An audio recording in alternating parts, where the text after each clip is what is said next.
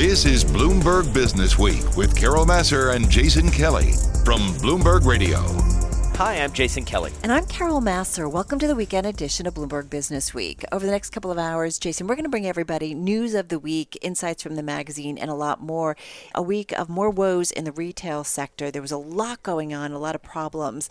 And we also talked about U.S. virus cases jumping the most in a few months. We talked about school reopenings, school athletic programs, not so fast. And I do feel like the world is gearing up to find out what's going to happen in the second half because second quarter earnings season just around the corner. Well, I think that's exactly right. And I want to pick up on something you just said. It feels like if there was a theme for the week, it was not so fast. That Right. that basically this reopening that we've all been so focused on and looking forward to, certainly here in the tri-state area where, as you say, we've been locked down at home for 17 weeks.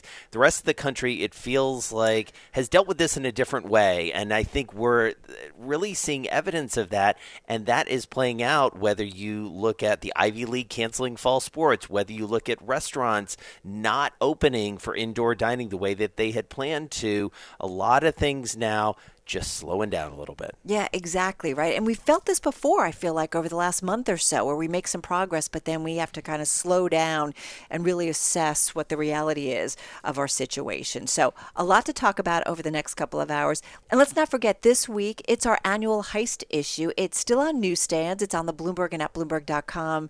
And Jason, we know there's some really cool stories about stolen Super Bowl rings and also the most famous art heist in modern history. Great summer reads. And here on the show this week, we're going to have a conversation later on this hour with chef and restaurateur Daniel Boulud. Back with us, Carol. He talked about the early days of the pandemic. Now he's adapting to the new reality. Every day we try to really bring a little bit more improvement and also a little bit more hope to our businesses.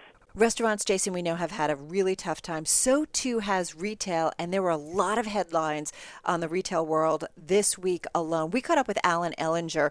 He is co-founder, senior managing partner of the investment bank MMG Advisors. He has been consulting on deals, looking at some of those distressed assets. So a great conversation with him.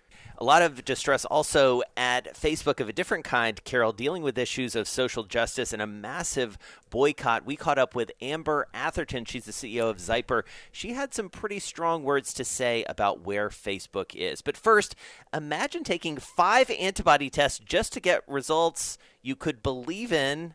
That's what Bloomberg's senior writer Stephanie Baker did.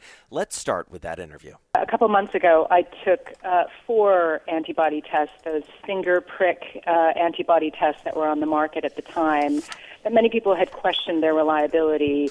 And I got conflicting results. I got 2 positives and 2 negatives and sort of gave up, even though I had cross-checked them with various other doctors and nurses who had tested positive for COVID. So I was left a bit confused about my status. When some of the newer tests came out that are based on an intravenous blood draw, they appear to be more accurate and more sensitive. So I finally got around to taking one of these tests, the Abbott test, which does have some pretty good data behind it, and I was indeed positive. And I was somewhat relieved that I figured I have 3 positives versus 2 negatives, and one of the positives seems to be more reliable and has some pretty hard science behind it. Having studied this, Stephanie, I have to ask you, why is this so hard? I agree. It shouldn't be this hard. And I think it's hard because we are still learning so much about this virus. I think some of the tests we're trying to figure out what is the best way to go about finding the most effective antibodies. Is it against the spike protein or is it against the nucleocapsid, which is another kind of antibody that the COVID-19 generates? And I think there was a lot of time wasted on these finger prick tests, which some of them can be good and reliable, but they're just not as sensitive as the intravenous blood draw. The blood draw is a hard thing to roll out on a mass scale. It's more expensive, it's more time-consuming, but the data seems to indicate that this is the better approach. We still don't know what it means to have antibodies, and I think that's the biggest problem. There's indications that it does provide some protection. We don't know how long that lasts, and I think that's the real question mark over these tests. What does it really mean to be positive? That's such a good point, because I think, Stephanie, when we first started talking about the antibody test, we were like, okay, this is the holy grail. We're going to find out if you had it, and then you're okay, and then you've got some immunity, and you can go back out into the world. And now we're realizing it's not so easy. And I do wonder, how did it kind of change your psyche in terms of, okay, you know, or you think you know, right? Because you've done 5 tests, and the majority are saying one thing. I mean, has it impacted your world in terms of how you go back and re-enter? I think it has made me more relaxed about the risk of contracting it, for sure. I'm still being cautious because I think that's the responsible thing to do. But I do look at my risks of, say, contracting it by going into a store or even a restaurant as less than it would have been otherwise. But I think I do have a responsibility to be careful because we just don't have those long-term studies showing what it means. We don't know how long it lasts. My antibodies might fade. We don't know. And until those studies are done, I need to be the sort of responsible pandemic citizen and be careful and cautious around social distancing. And that's Bloomberg's Stephanie Baker, Carol, and usually she's literally chasing after financial criminals. In this case, she was trying to chase down a good result for a test. Yeah, and what's interesting is her reporting. I love this story because she reminds us that these antibody tests, which we thought were going to be the holy grail and a game changer, well, they are imperfect and they're not as reliable in terms of what it means to have had the virus, to have antibodies, and what does it mean as you kind of re-enter the world. So love her reporting and her firsthand experiences. You're listening to Bloomberg Businessweek. Coming up, retail, no stranger to the effects of the pandemic. This, Jason, we know is an industry that has been hit so hard. We're going to talk with Alan Ellinger, MMG co-founder. They are working in the retail industry, taking a look at those distressed assets. So his perspective in just a moment. He's been in the business a long time. He's seen a lot of cycles. This one is different. And this is Bloomberg. This is Bloomberg Business Week with Carol Massar and Jason Kelly from Bloomberg Radio. And today we're bringing you some of the most important and informative conversations we had on our daily Bloomberg Business Week radio show across the week, Carol. And Jason, we like to remind everybody that we're doing these interviews as news is happening and crossing the Bloomberg terminal kind of fast and furiously. And that was true for the retail industry. Brooks Brothers and Sur La Table filing bankruptcy, Bed Bath & Beyond announcing plans to cut about 20% of its stores. So it's been very tough on the retail front just this week alone. Alan Ellinger is someone who has worked within the retail industry for some 40 years. He is co-founder, senior managing partner of the investment bank MMG Advisors. And he says this time is unlike any other. As a firm, we've been working remotely. Our office closed on March 12th. And other than our office managers, nobody's been back since. But we've managed to be in touch with every one of our clients. Right now, we're handling 3 bankruptcies, as a matter of fact. We're in the midst of 3 bankruptcies. So our world continues, but just continues remotely. And quite busy, I might add. Yeah, and so busy it sounds like on sort of bankruptcy restructuring side, but presumably, and this is what I hear, and I'm sure Carol hears from investors that we know. I mean, these are the times when maybe there's some values to be had from a partnering up perspective, from an acquisition perspective. What are you seeing, or Absolutely. Is it too early to tell? Well, it's a really good question. What we're seeing and what we're experiencing are an enormous amount of inbound phone calls from opportunistic buyers. Yeah. People who know that there's going to be bargains out there, and they're just they've got a lot of dry powder. These are both strategics as well as private equity, who are sitting on the sidelines right now, just waiting to pounce on the right opportunities. I just spoke to a commercial banker this morning.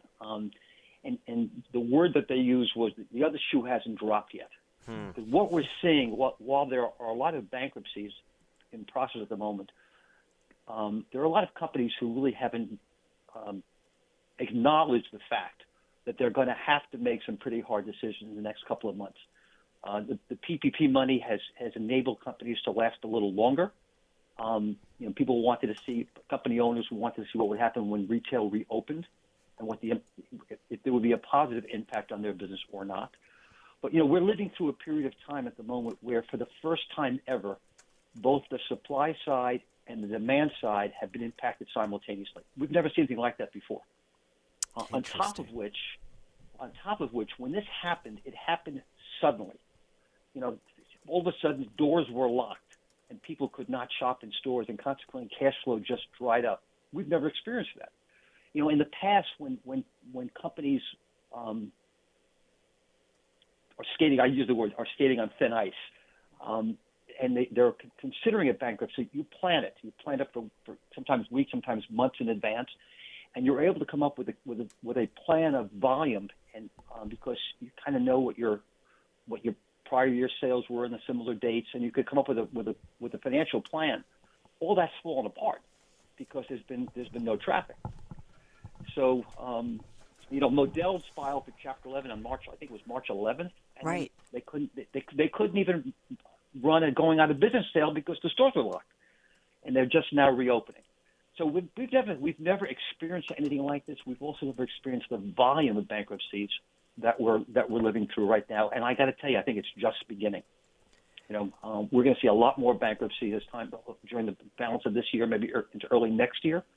I will also tell you that we are overstored as a country. Yeah. We're also over inventoried as a country. So the fact that retail organizations, as an example, are using, I'm using the term, the cover of COVID. They're using this period of time to clean up their balance sheets, to get out of unproductive leases. You look at companies like JCPenney or who have mall stores across America, and a lot of those stores are unproductive. They're in C and D malls, so those are not money making stores. This gives them an opportunity to clean up their balance sheet, get out of unproductive leases, and because it's under the cover of COVID, they won't have the stigma. Once they come out of it, they're able to rebuild their business. It's kind of like pruning a tree. When you prune a tree to make it healthier. That's exactly what's happening with those retail organizations who have the ability to get into bankruptcy and have the financing then to come out of it with a successful plan. So what are the longer-term implications of all of this on this industry? Well, there are a couple of things. One is we've all been living at home and have a greater respect now for D2C companies, those companies that we can buy product online. So we're going to see a lot of growth in D2C, continuing growth in D2C. I believe that we're also going to see a number of heritage companies that have been around for a long time, who have been unsuccessful in building their own D2C companies, buying or attempting to buy D2C companies now that they can see the impact. And there'll be some values out there. So we'll see consolidation in that area. What we're also going to see is a great deal of promotion coming up over the next couple of months. As companies try to clear their inventories, there's an enormous amount of inventory in the stores, on the water. It's built up over a period of time. That inventory has to be moved. Right. And it has to be liquefied into cash. Now, there are some companies who are packing and holding their goods. Right. Meaning if it's not high fashion, they're going to just put it away and save those goods till next year. So, Alan, what does the second half look like? Well, it's going to be highly promotional. I think the customer will benefit from the uncertainty of inventory out in the marketplace right now. We're going to see a lot more bankruptcies, and you'll start to see deals happening. That's Alan Ellinger, co-founder and senior managing partner of the investment bank MMG Advisors. And he says, Jason, a lot more bankruptcies in retail to come. He does think JCPenney's and Macy's will make it through. But, he talks about something we've heard from so many other folks. We're an overstored country. Well, and we heard that throughout the week, and certainly one of the threads we were pulling on that we will continue to pull on is this over-retailed world, changing consumer habits in many ways, what effect that may have. Folks are still shopping for the moment, I think, to the surprise of many. Those second quarter earnings results, those are going to give us a window into what people were spending and where they were spending it. But the outlook, it isn't great. So definitely an area to keep an eye on because that consumer economy, we know it makes everything run. You're listening to Bloomberg Business Week. Coming up, Facebook under pressure again, why brands and consumers are losing trust in the social media giant. Our conversation with Zyper CEO Amber Atherton when we return. This is Bloomberg.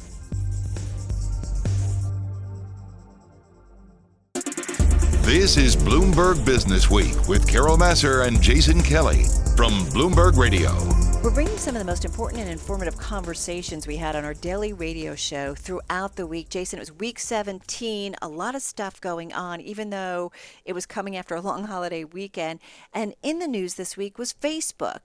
Their chief operating officer, Sheryl Sandberg, and CEO Mark Zuckerberg, they met up with civil rights organizations. They are critical of the company for not taking seriously their demands to better police its service from hate speech and misinformation. All of this has led to some big name companies, Starbucks and Pepsi among them, boycotting the social network. Well, and that's what it comes down to, right? This isn't just a social justice issue. This is an economic issue now. We went to one of our trusted voices on all things social media. That is Zyper CEO Amber Atherton. She was back with us to help us break it all down. They ultimately failed to appease the organizers of the ad boycott. So, I mean, what we're seeing from brands is, and consumers who are leaving the platform, is that 46% of people who are no longer on Facebook are off the platform because they simply do not trust it with their personal info, and they do not agree with how the company conducts business.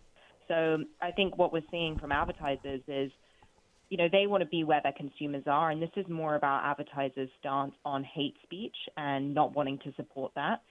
However, this is temporary. So it's going to be interesting to see if brands in this temporary boycott are able to find new channels for growth. And if that's the case, then I think it's going to be interesting to see where Facebook is left.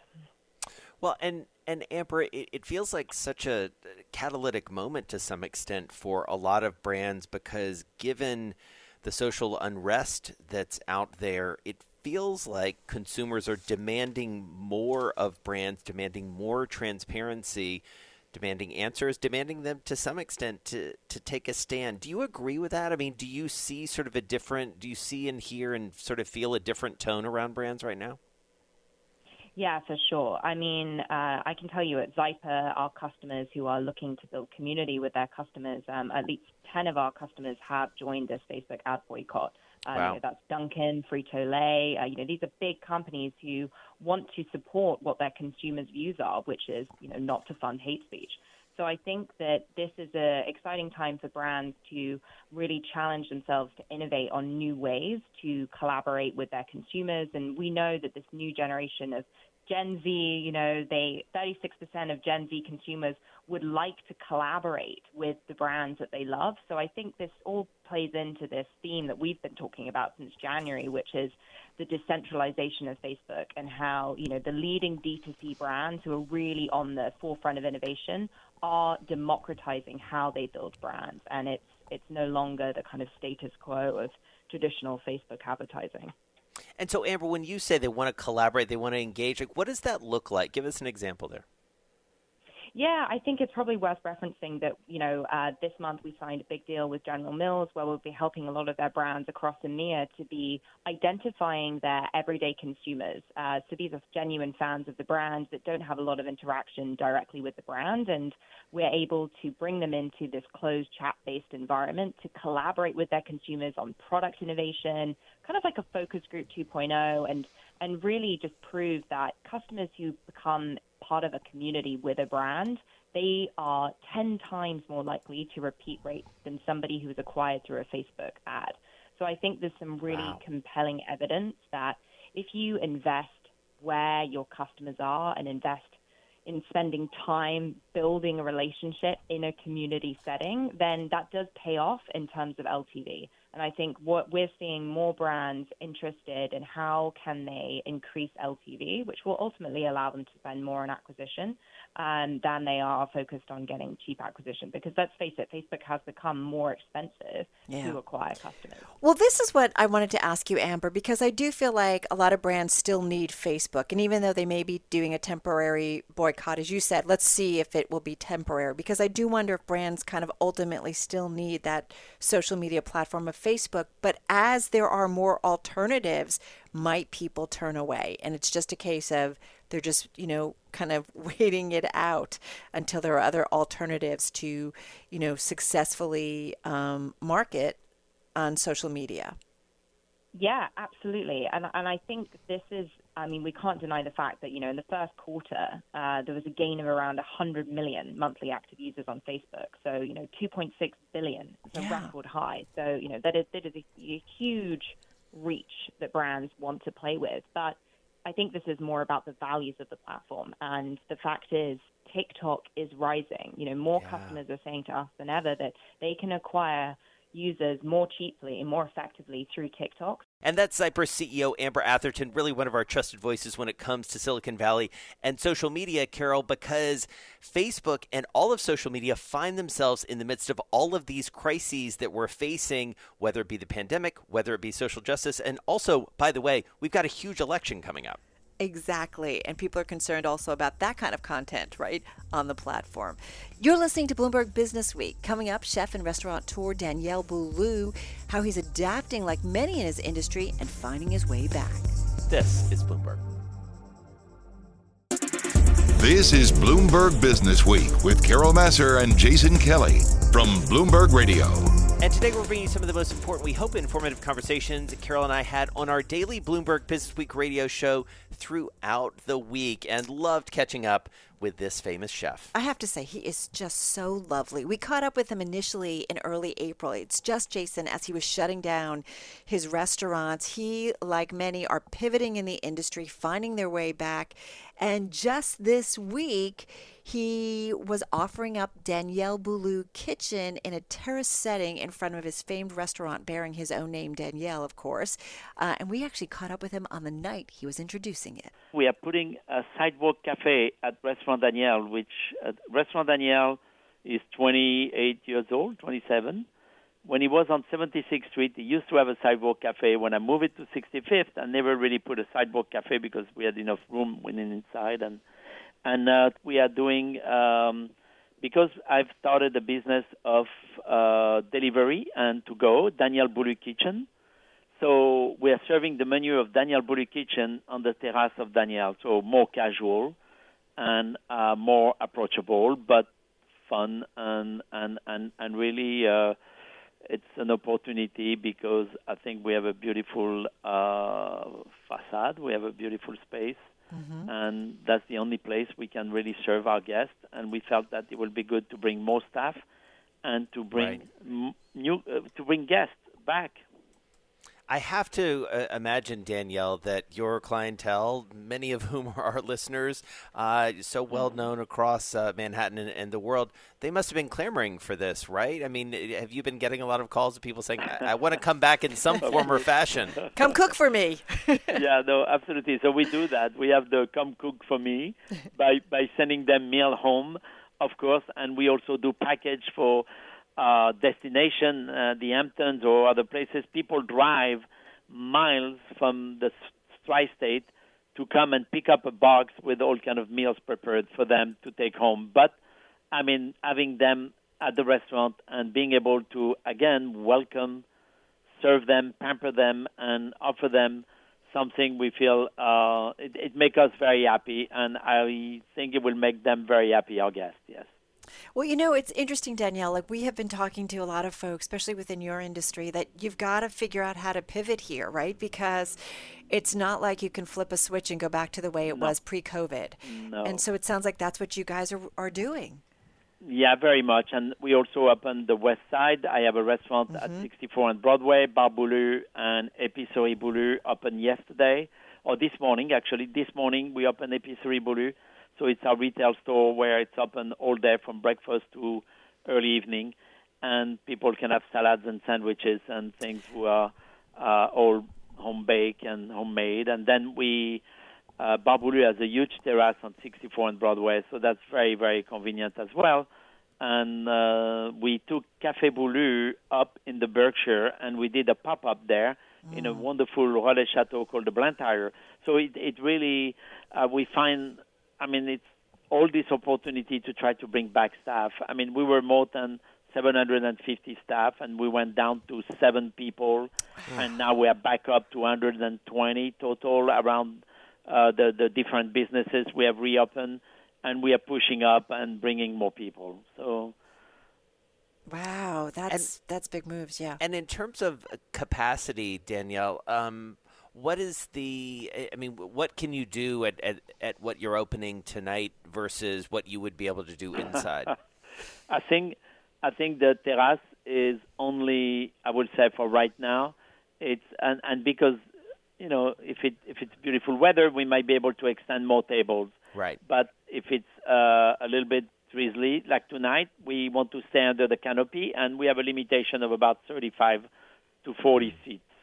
But that's pretty good. And then if it's nice weather, we might be able to double that size. But that's nothing compared to the size on the inside, where normally we have private dining rooms, we have the bar and lounge, we have the dining room, which could almost bring 180 seats or more.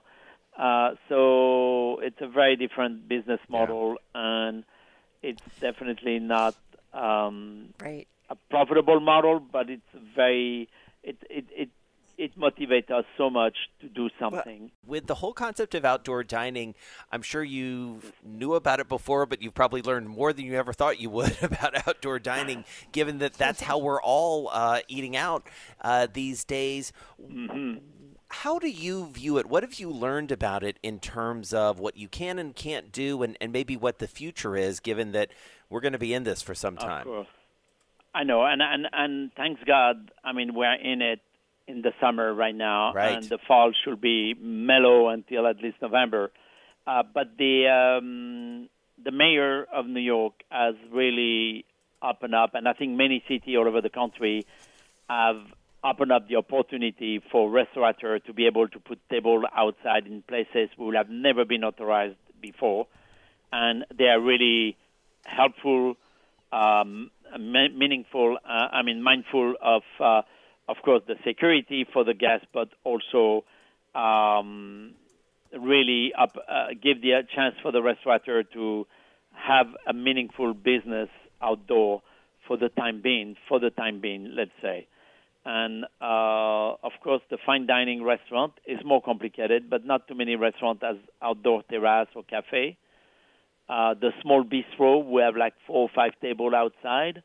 I've seen them taking half a block and going around the block with tables. So it seems like they have more tables outside than inside now. Right. But it's good. Thank God. Yeah, exactly, and that there is that opportunity to do it.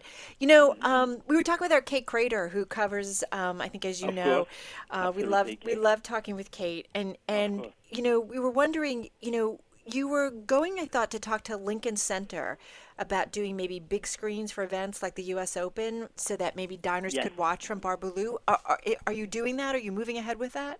Well, I am still convinced that we can do something, and I am looking at sponsor. It's all about trying to find sponsoring to be able to create something for the moment, a little bit of a spontaneous things and for a short lived, but at least we can do things to entertain guests. But I think it is important that because the Open is happening, that we are able to show it all over town, and it will be fantastic. I mean, I would love to be able to show it at Danielle if needed, but at Lincoln Center, there is the huge esplanade where I'm sure people don't have to crowd, and they have the entire wall of the buildings where they could project the games and put some speakers. So I hope they will be, interested to do that, of course. So, Danielle, the last time we talked to you, the pandemic was very much on in New York City. Unfortunately, It was a very different time. But obviously not too much has changed, although, little baby steps forward that we're taking in terms of outdoor dining. I do wonder for you, because at the time you were rightly concerned, and I'm sure you remain concerned about the future of your business, and maybe more importantly, the future of fine dining all across the country. Where do we stand now? What do you think about now when it comes to the future of fine dining? Well, for a while it will have to be slightly or strongly recalibrate. in his ambition of offering, I would say, in his size. Fine dining, when we think of fine dining, that means we're going to reopen our restaurant inside. And in its price, maybe more option to be able to have choice of not having to go for a tasting menu only, but maybe some sampler option.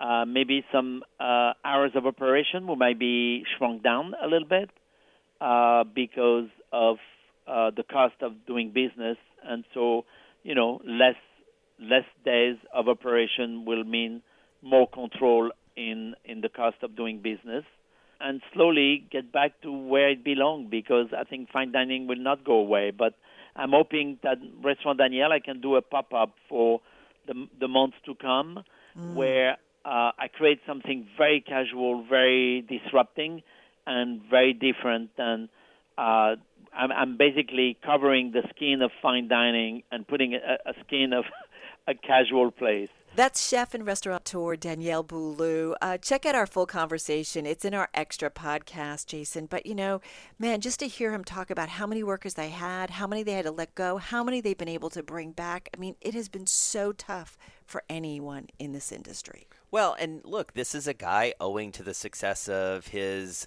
signature restaurant in New York City, but also a lot of the projects he has in other parts of New York City and beyond. People are looking to him for leadership, and I think he feels a real responsibility to other chefs coming up behind him and his peers to really make a difference and really chart a course to fine dining in the future. Yeah, and bottom line, he says, future fine dining, you asked him about that, more options when it comes to pricing, menus, and hours of operation. So, yeah, things are going to change. They are. Well, that wraps up the first hour of the weekend edition of Bloomberg Businessweek from Bloomberg Radio. I'm Jason Kelly. And I'm Carol Masser. Plenty coming up in our next hour, including a conversation with Trinity College President Joanne Berger Sweeney, how her school is planning to reopen in the fall, what it's doing also when it comes to diversity and inclusion. Right. We're talking about a woman. She is the first woman and the first African-American to run that college. It's a prestigious school there in Hartford, Connecticut. So she is living all of these crises at once. Plus, the return of Broadway, well, it's going to be delayed once again. We caught up with Broadway League President Charlotte St. Martin. Yep, we're all going to have to be patient just a little bit longer. This is Bloomberg. This is Bloomberg Businessweek with Carol Masser and Jason Kelly from Bloomberg Radio. Hello, I'm Carol Masser. And I'm Jason Kelly. Plenty ahead for you in this hour, the weekend edition of Bloomberg Businessweek, including the relationship between Washington and Silicon Valley continues to be fraught, maybe only getting more fraught. We have a bit of a theme developing here in the second hour because we're going to talk now about an MIT study that looks at racism and diversity through the lens of economic opportunity. It's a new report from MIT that finds black male college grads have suffered the most disconcerting losses. Bloomberg Businessweek economics editor Peter Coy and Bloomberg Businessweek editor Joel Weber broke it down. It's a study called The Faltering Escalator of Urban Opportunity. It's by David Autor, a prominent economist at MIT, who I really love. He does such excellent work. This is part of a task force that he co-chairs called the Task Force on the Work of the Future. So the conventional wisdom is that cities are good places for opportunity because there are kinds of jobs that are available in cities that simply aren't available in suburbs or rural areas. And for a long while that was true. If you moved to the city, you were likely to get a better job, earn more money, and be on an escalator towards higher pay. But what he's found is going back as far as like 1980, that started to become less true, and it's become less and less true as time has gone by. And so there's more of a barbell now. There are some great jobs for upper-income people, and there are some plentiful jobs for people at the bottom, whether they are security guards or food preparation types, service jobs like that. But the kind of the middle-paying jobs, there are far fewer of them than there were in past decades. Well, also with us is Businessweek editor Joel Weber joining us from Massachusetts. So, Joel, put this story in context. I mean, we love a good Peter Coy story. I know you're never one to turn it down either. But frame this for us in the sort of broader theme of the magazine and what you're trying to do. Funny enough, it relates to a conversation Peter and I were actually just having kind of earlier in the day, and I think it helps inform some of coverage that you'll probably continue to be seeing from us, because cities have really been this this engine of economic activity, and that has been true for us being sort of in New York City proper most of the time and in the before times. But if you think about it writ large, especially for the American economy, that has been the story of sort of the economic engine of America, has been sort of like the movement towards cities, the economic activity that they provide. And now that the pandemic, as Peter kind of said, it actually is almost sort of like accelerated some trends. And some of those were pre-existing trends, and others were things that were sort of unexpected. And I think it puts the burden on cities in a way that it doesn't for a lot of other economic models. And I think that is going to be just an ongoing conversation of, like, you take New York City, for instance, as Peter and I were talking about earlier. It was like, so what does this mean for the MTA, right? Like MTA, all of these things that the city needs people in order to fuel the city itself. And the moment that you sort of remove the people from that equation, it starts to actually become somewhat of a downward spiral.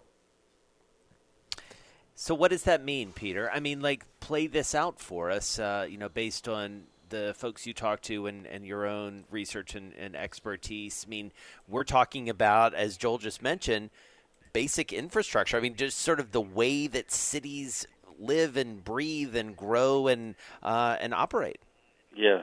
Well, New York City is unique in the United States in its density, particularly Manhattan. It's not the norm for U.S. cities. You hear a lot of people talking about edge cities, which are far less dense and in some ways more sustainable. Problem with like New York is that the subway needs a lot of riders to pay its budget. You take away all the riders and you still run the trains, and you're running massive deficits. That's just unsustainable. So you can't get away with less density in New York. But I just want to quickly go back to the topic of male college grads, which Carol mentioned in her intro. Is that's a special problem because in general, the middle-paying jobs were held by people maybe without college degrees, and so it was the people without college degrees in general who suffered the most from this hollowing out.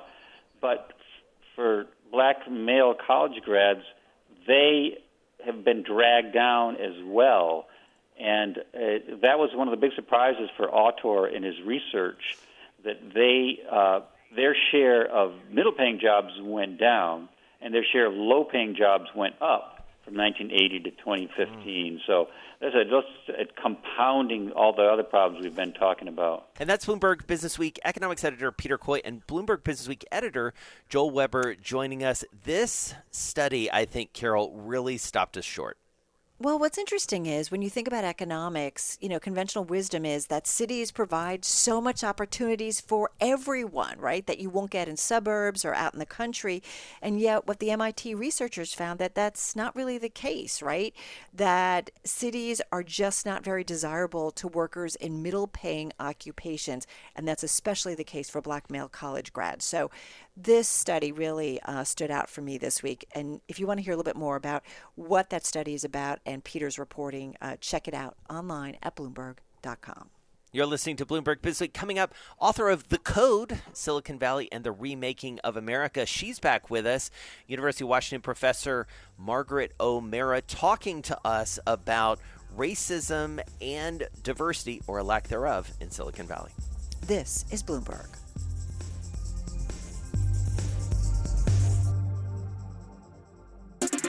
This is Bloomberg Businessweek with Carol Massar and Jason Kelly from Bloomberg Radio. We're bringing you some of the most important and informative conversations. We had a lot this week happening on our daily radio show. And we'd like to remind everybody, Jason, right, there was so much news going on around us when it came to the economic outlook, what's going on with companies, and, of course, what's going on with the virus. But one of those topics that stayed front and center as well is concerns about racism throughout the country. Absolutely. And nowhere is it feeling more important and maybe more surprising than Silicon Valley. It's a bastion. We think of it as liberalism and progressive thinking. And yet we caught up with Margaret O'Mara back with us. She's the author of a really great book called The Code, Silicon Valley and the Remaking of America. It's out in paperback now.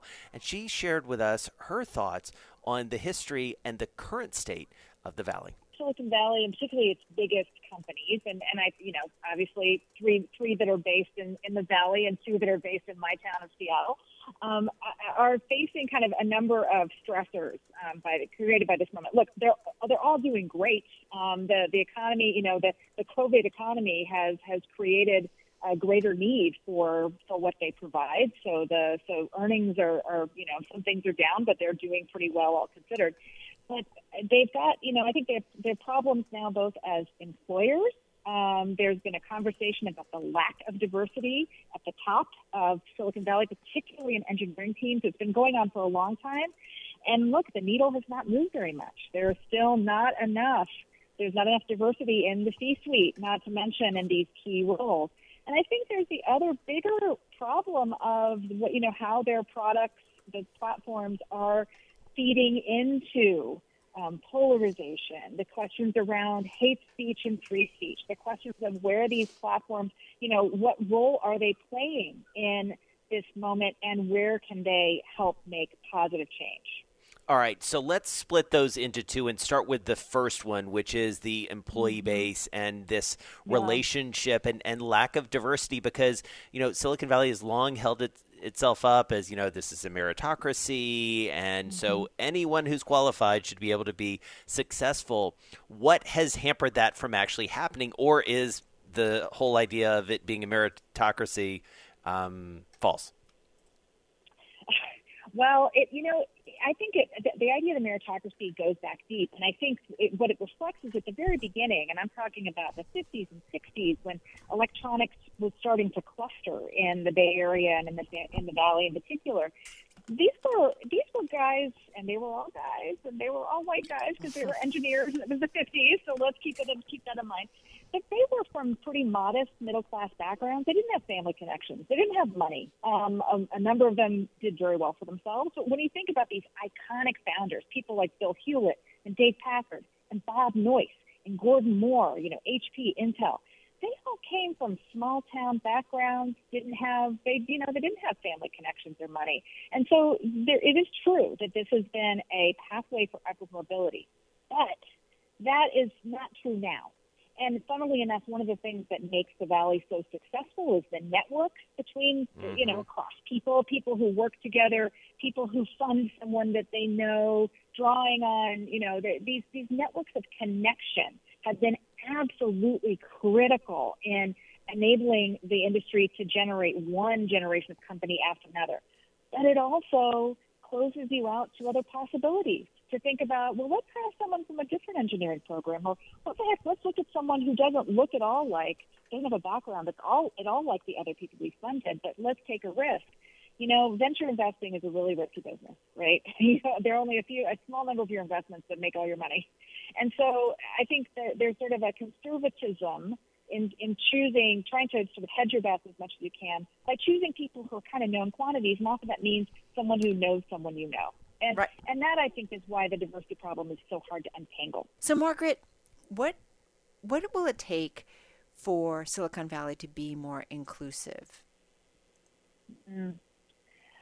Well, I think it's going to take it's a similar question that's posed all of corporate America. But I think Silicon Valley has a particular pressure on it because these are companies that have presented themselves as different kinds of corporations, not evil, and definitely the talents that they are able to recruit and retain is their key ingredient, their key competitive advantage. And so I think presenting really, I think, looking seriously and taking diversity more seriously.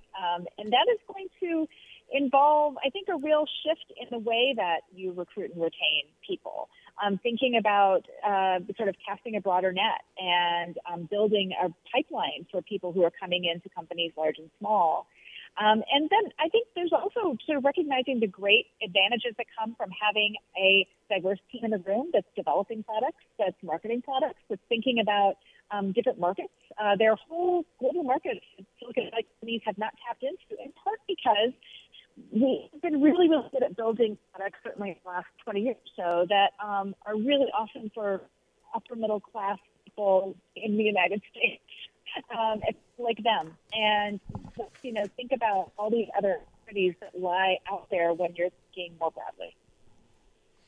And so, Margaret, this was a week where Mark Zuckerberg and Sheryl Sandberg had a meeting that, by all accounts, didn't go great with a lot of activists when it comes to social justice.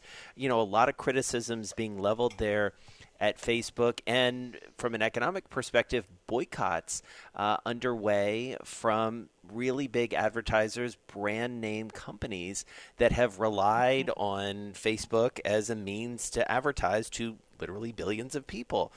What's the next step of that, and what do you make of this moment for Facebook and some of the other social media companies in terms of where they go next, specifically around answering questions of social justice?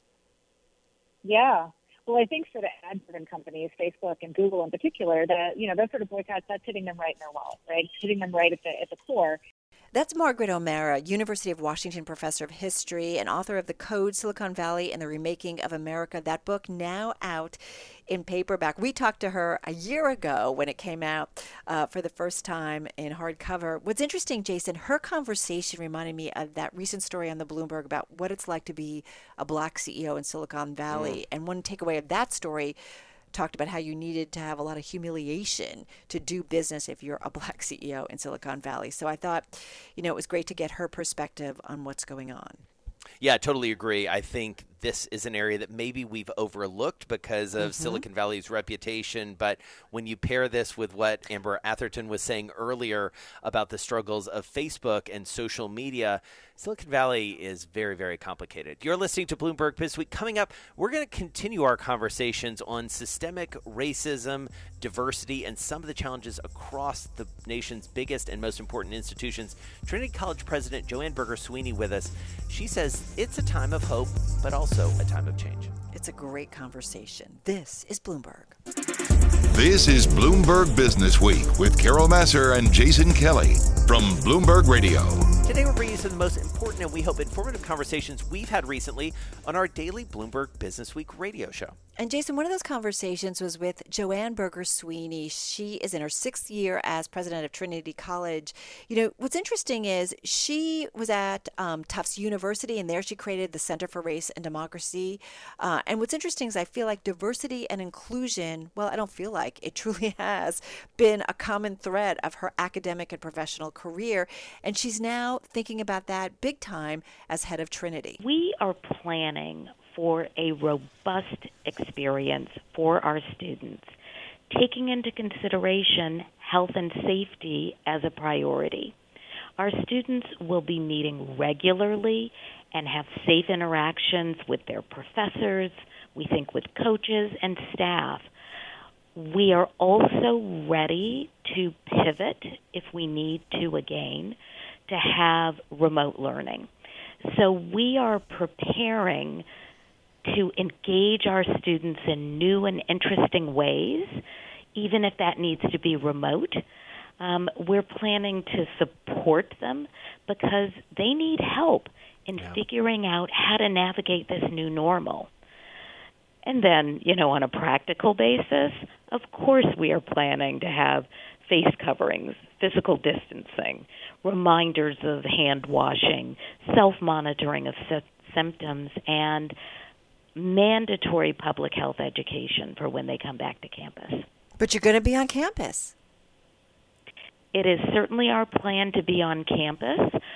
We were very fortunate to determine that we had 1,700 individual beds behind doors. Now, sometimes it's off of a suite, but we had 1,700 individual bed spaces here at Trinity, and generally we have 2,000 students. So that will allow our students to come back and also have private or individual rooms. And we thought with those circumstances and with the guidance that we've been provided by the state of Connecticut, that we are planning for a reopening. You know, recognizing, of course, that if conditions are such that we cannot open, we'll have to then pivot to remote learning. And so what are you hearing from students, especially incoming students, sort of new, the first-year students, I would imagine? I have to think they're the most both apprehensive but also maybe the most eager at the same time. Joanne, so what are the conversations like there with them and their parents? Right. It's amazing how eager they are to come to college.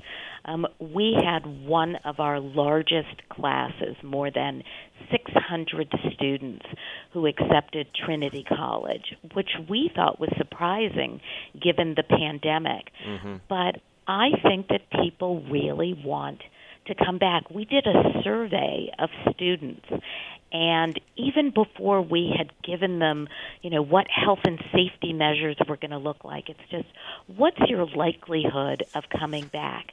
And 85% of our students and parents said they were either very likely or likely to come back. And then there was another, almost 10% that said, well, we're waiting to see, right, what health and safety measures you have. So people want to come back.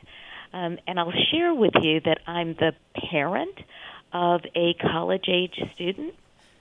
He wants to go back, and I want him to go back. We are all ready for our students to go back, aren't we? Joanne, as you know, Jason has two teenagers, and also a little one, but two teenagers. He and I both have kids who are going to be seniors in high school, and I got to tell you, I love my daughter. I cannot wait for her to kind of be back within school, and she misses it a lot. So we totally get it. Yeah, we absolutely get it. When I talk to parents, they all get it. And they laugh when I say, oh, no, everybody wants. You're right there with them, for sure. All right, so you're the first Black and first female president of Trinity College. I'm sure you are getting questions like this all the time. What do we do to make this more than a moment? I think already it is more than a moment. And somehow people are listening to each other in a different manner. And that's Trinity College President Joanne Berger-Sweeney. I love that conversation because she really does sit at the nexus of so many of the most important social issues that we're facing, one of which, Carol, is getting kids back to school, but also big institutions dealing with some of the most important issues of our time. You can hear that whole conversation on our podcast feed. It's a great conversation. And it came, Jason, in a week where we kept getting a lot of headlines from colleges and universities, including one from the Ivy League, right? Canceling sports competition for the upcoming semester because of health and safety concerns about the coronavirus pandemic. So a lot going on, certainly in that world. You're listening to Bloomberg Businessweek. Coming up, Broadway dark for the rest of the year. We're going to check in with Broadway League President Charlotte St. Martin. This is Bloomberg. This is Bloomberg Business Week with Carol Massar and Jason Kelly from Bloomberg Radio. Well, today we're bringing some of the most important, we hope, informative conversations we've had recently on our daily Bloomberg Business Week radio show, Carol. That's true. And a recent conversation had to do with New York City's famed Broadway. It's still dark, Jason, we know, because of the pandemic. Theaters staying closed for the rest of the year at least. But we caught up once again with the president of the Broadway League, Charlotte St. Martin, to find out what the outlook is. We either hire or are responsible for 97,000 jobs.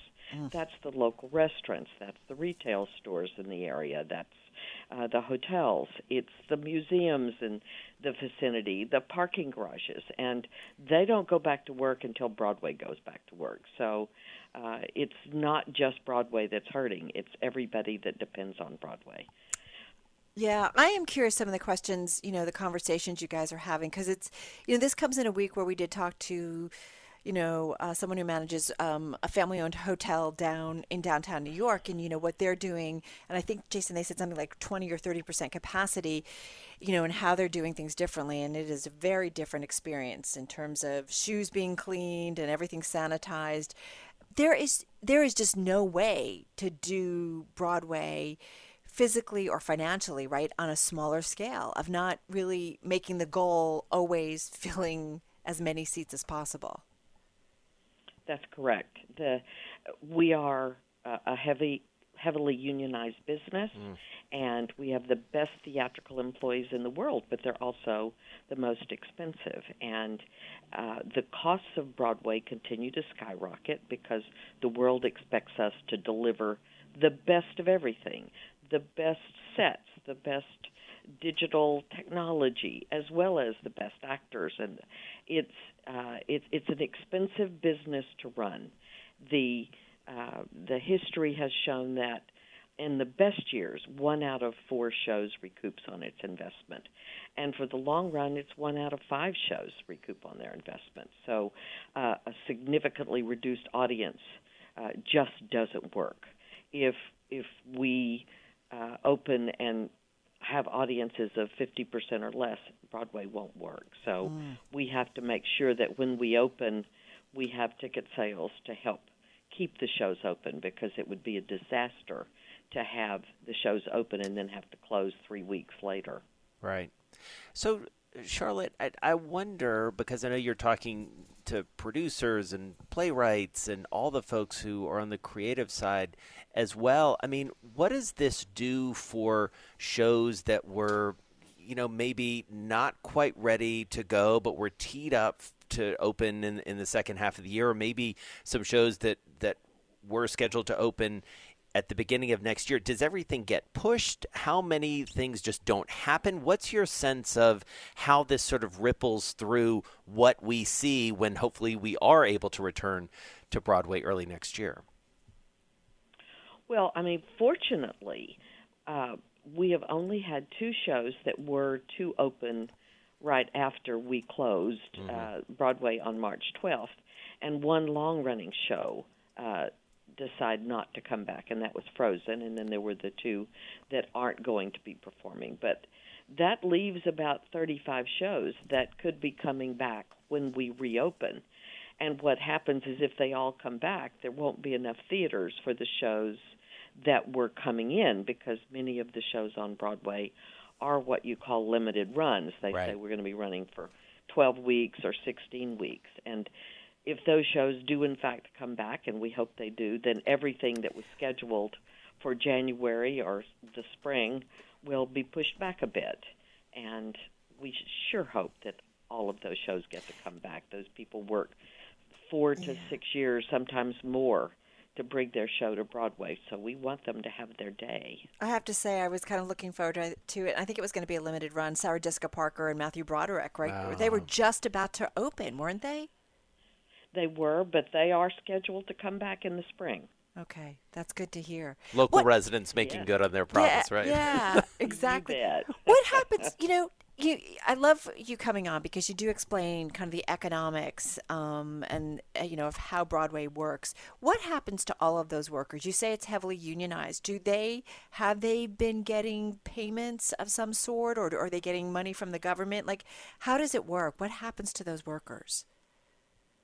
Well, when we shuttered, we paid the workers for 2.5 weeks. Okay. And then health care was covered for longer than that, and many of the unions are getting health care coverage still, and many are getting unemployment insurance. But there's no question, everyone on Broadway, producers, the people that work in the producer's office, the people that work in theaters, everyone is experiencing difficulty. I mean, most people think Broadway, wow, big business, big corporations. Broadway is made up of hundreds of small little businesses that put everything they have to bring their show to Broadway. I mean, yes, you have Disney and a couple of other big shows that big companies that bring their shows to Broadway, but most are small entrepreneurial businesses, and they're all suffering as well as the actors and stagehands and designers. There's nothing good about this shutdown. Yeah. And Charlotte, one of the things we talked about the last time you were with us was, obviously you have a window into this through the touring companies as well. I mean, this is a national epidemic, and we're seeing it really flare up in a lot of different places. I know, I believe, if I remember, you hail from Dallas, so you understand all different parts of the country. How is the touring business looking amid all of this? Is it completely shut down as well, or are you seeing any movement there?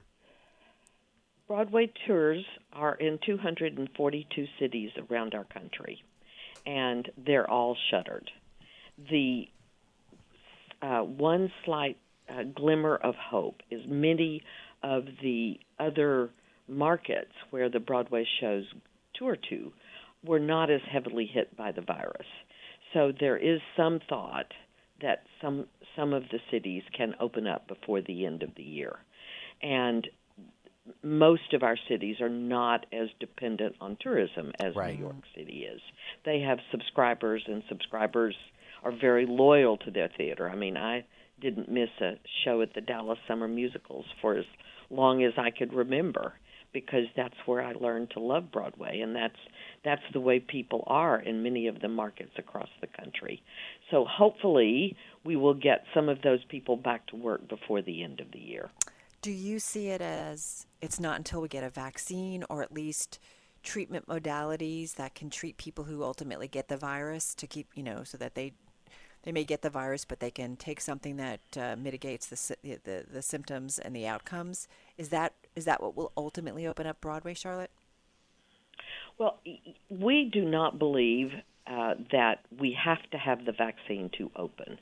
It will be great to have it, but the medical professionals that we're working with say that many other protocols that are coming close to being real would allow us to come back. Certainly, the most critical thing for the cast and crew is the instant testing, because there is no way that these performers can, and stagehands and the people that work backstage, can come back and we not be assured every single day that they're healthy. Because if you've never been in backstage of a Broadway theater, these are historic buildings that are spectacular, but they're not the biggest backstage areas you've ever seen. So we have to have the testing that is reliable, and we're getting good indications that those will be available to us. Plus, there are protocols being developed all around the world that we're obviously watching and paying attention to.